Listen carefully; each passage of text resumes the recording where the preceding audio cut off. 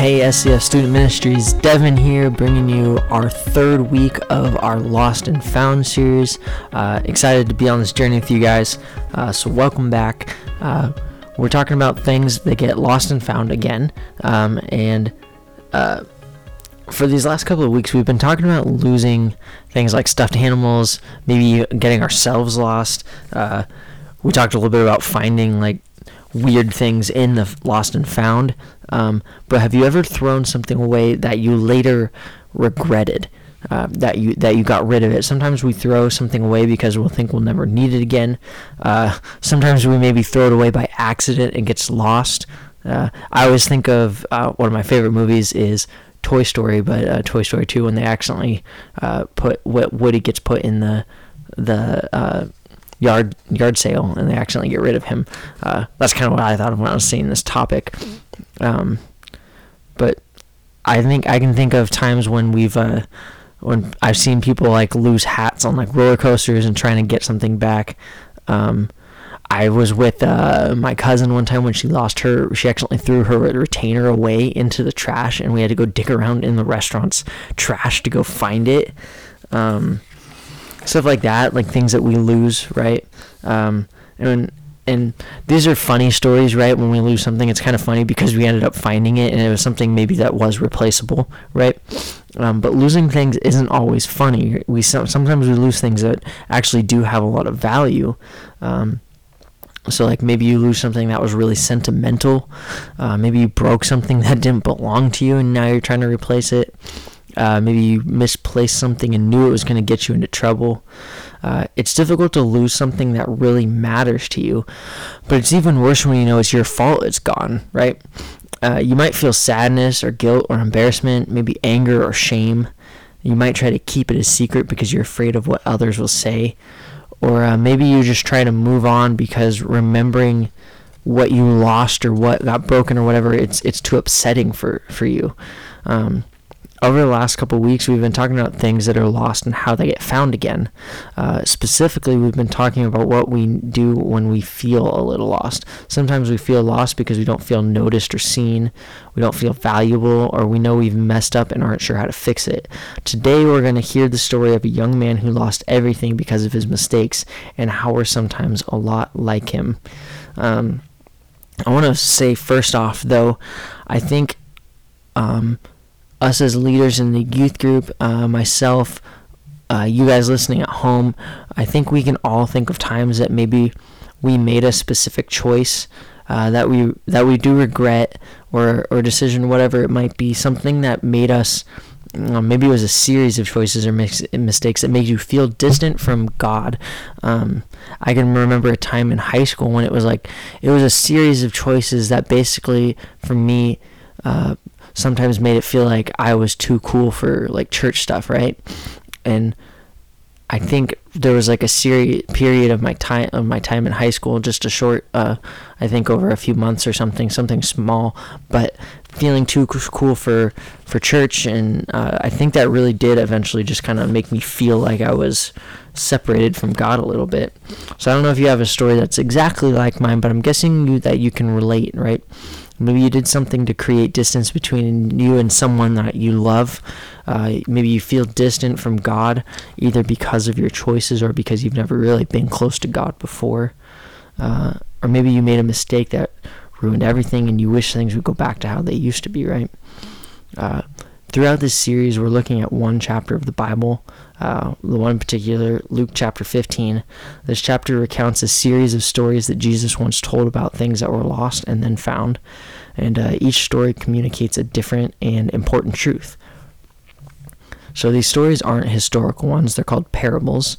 They're stories that Jesus made up and told in order to teach an important truth. Jesus told these stories specifically to the Pharisees, who were religious leaders of the day who had become arrogant and self-righteous and dismissive of people they believed were sinful. Jesus told this series of stories to help the Pharisees see how wrong they were about themselves, others, and about God.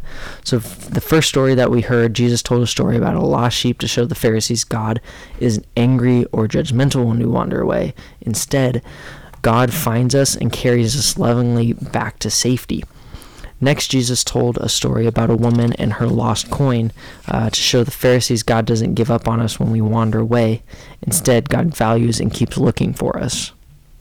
So let's see what Jesus is trying to communicate with this third story, which is, if you're following along in your Bible, it's Luke chapter 15, and we are in verses 11 through 19 today. So I'll start. Jesus continued, "There was a man who had 2 sons. The younger one said to his father, 'Father, give me my share of the estate.' So he divided his property between them. Not long after that, the younger son got together all he had, set off for a distant country, and there squandered his wealth in wild living. After he had spent everything, there was a severe famine in that whole country, and he began to be in need. So he went and hired himself out to a citizen of that country, who sent him to his field to feed pigs. He longed to fill his stomach with the pods that the pigs were eating, but no one gave him anything.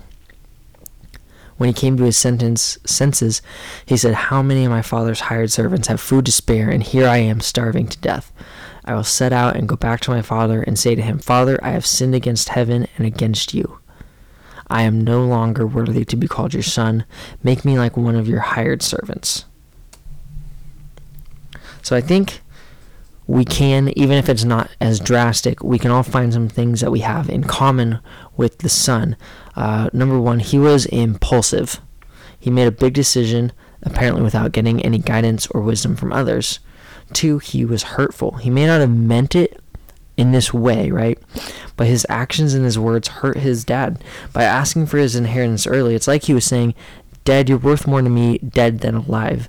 And so give me my money so that we don't have to depend on you or have a relationship with you anymore." He only saw his father as basically his own piggy bank, and so he was only worth anything to him if he was dead or if he gave him the money early. And thirdly, he was selfish. By not stopping to reflect on his actions, or if his actions might be hurtful to his family, the son was acting selfishly. He cared only about his money and this big adventure he had planned, not the people who loved him. Even though the son had safety, food, and money at home, he was dreaming of going to this distant land where he imagined he could do whatever he wanted to do.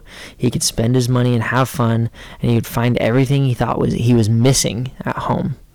And for a while, the son lived the kind of life that he dreamed about, until he couldn't anymore. There was a famine that came, people were losing jobs, he struggled to find food, he had to work for a pig farmer, and he ate the food that the pigs were eating. So now here's what we miss if we don't try to stop and understand the context of this story.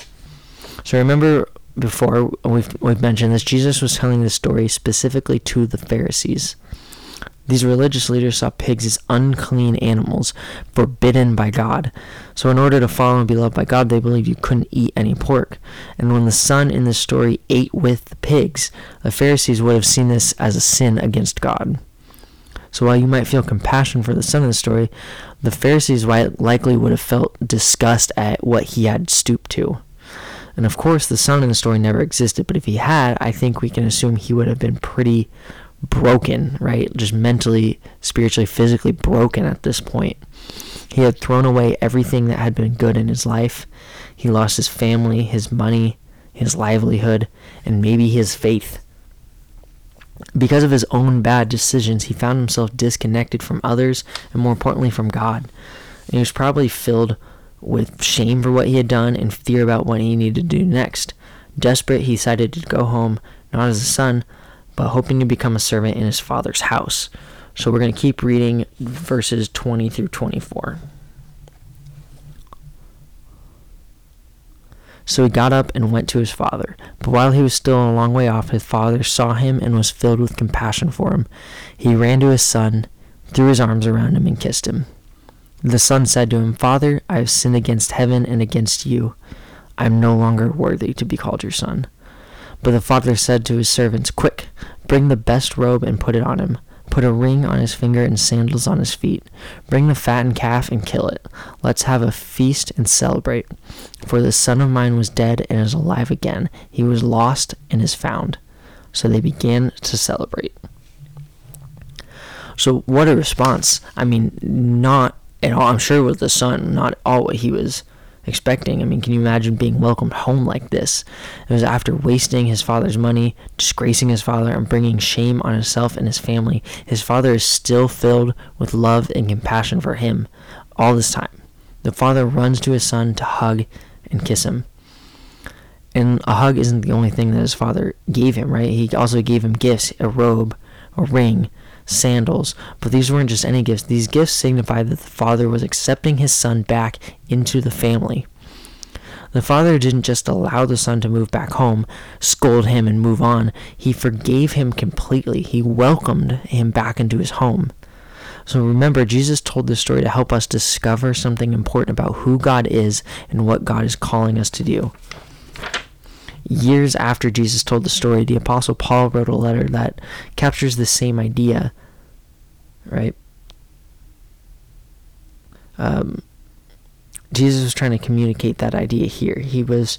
We're going to look at really quickly at Romans chapter 2, verses 1 through 4, and it says, "You, therefore, have no excuse, you who pass judgment on someone else, for at whatever point you judge another, you are condemning yourself, because you who pass judgment do the same things. Now we know that God's judgment against those who do such things is based on truth. So when you, a mere human being, pass judgment on them and yet do the same things, do you think you will escape God's judgment? Or do you show contempt for the riches of his kindness, forbearance, and patience, not realizing that God's kindness is intended to lead you to repentance?" I mean, like Father in Jesus' parable, God is so kind, loving, and patient with us. God isn't an angry old man waiting to throw lightning bolts at us when we mess up and wander away. God is like a loving father, always waiting to welcome us home. And Jesus is God, right? So when you've made decisions or mistakes that have led you far from God, I hope you'll remember what the son in the story discovered about his father. When you feel lost, Jesus welcomes you back. So, I mean, I talked about that story of feeling like I had made decisions against God, right? Eventually, at a youth conference, when I'd felt disconnected from God, I felt like I'd made choices of choosing more like worldly things over making choices that made me feel cool in my school, as opposed to just not worrying about what other people think, right? Eventually, it just took a moment of God speaking into my life, and it just felt like I had to ask him, like, God, like, I want to reconnect. And then it was just like boom, like the door opened, and that was it. I was reconnected. I learned that God is right there waiting. He's just waiting for you to ask, right? So what about you? Have you ever felt disconnected from God because of your choices or mistakes?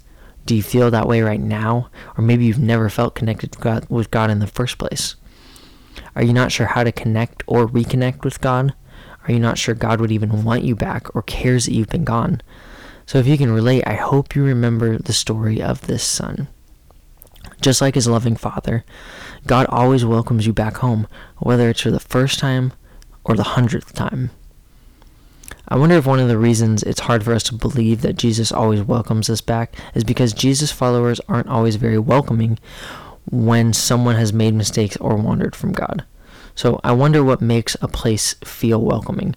Think about yourself. What are some words that seem welcome to you? Maybe it's people talking to you, smiles, people saying I feel included. We have finding things in common, small talk, whatever it might be. These are things that feel welcome, right? I mean, it makes me wonder how our group, our youth group, are we welcoming, right? Are we welcoming to new people? And also always trying to be better. How can we be more welcoming as a group? And then on a personal level, how welcoming are you specifically? I'm asking myself the same questions. How can I be more welcoming to people? Just like Jesus was angry with the Pharisees for being judgmental toward others, I wonder if there are steps we need to take to make it easier for people to come back to God after they've wandered away. You know how much you need to know that Jesus always welcomes you back. You have the ability to help others know they're welcome too. At the very least, you have the ability to help others not question whether or not God will welcome them back because of the way you treat them. When you find yourself not being welcoming to someone who has wandered from God, I hope you'll remember this truth that Jesus shared with the Pharisees, that people who we fail to welcome are the people that God welcomes with open arms. Just like the son in the story, we've all hurt and wandered far from God, even you, but no matter how far we've wandered, God still welcomes us back. And that's true for all walks of life, that God welcomes back. Jesus welcomes you back. I hope that is something that you can take with you this week and hold on to, that no matter where you're at, no matter where you end up, Jesus is waiting for you. He's waiting to welcome you back. So I really hope that's something you guys can pray. I'll be praying for you all to help you understand this truth. I hope it's something that sticks in your brain. Remember that next week is spring break. We won't be meeting. I won't have a podcast either, and we'll be back the following week. I'll see you then.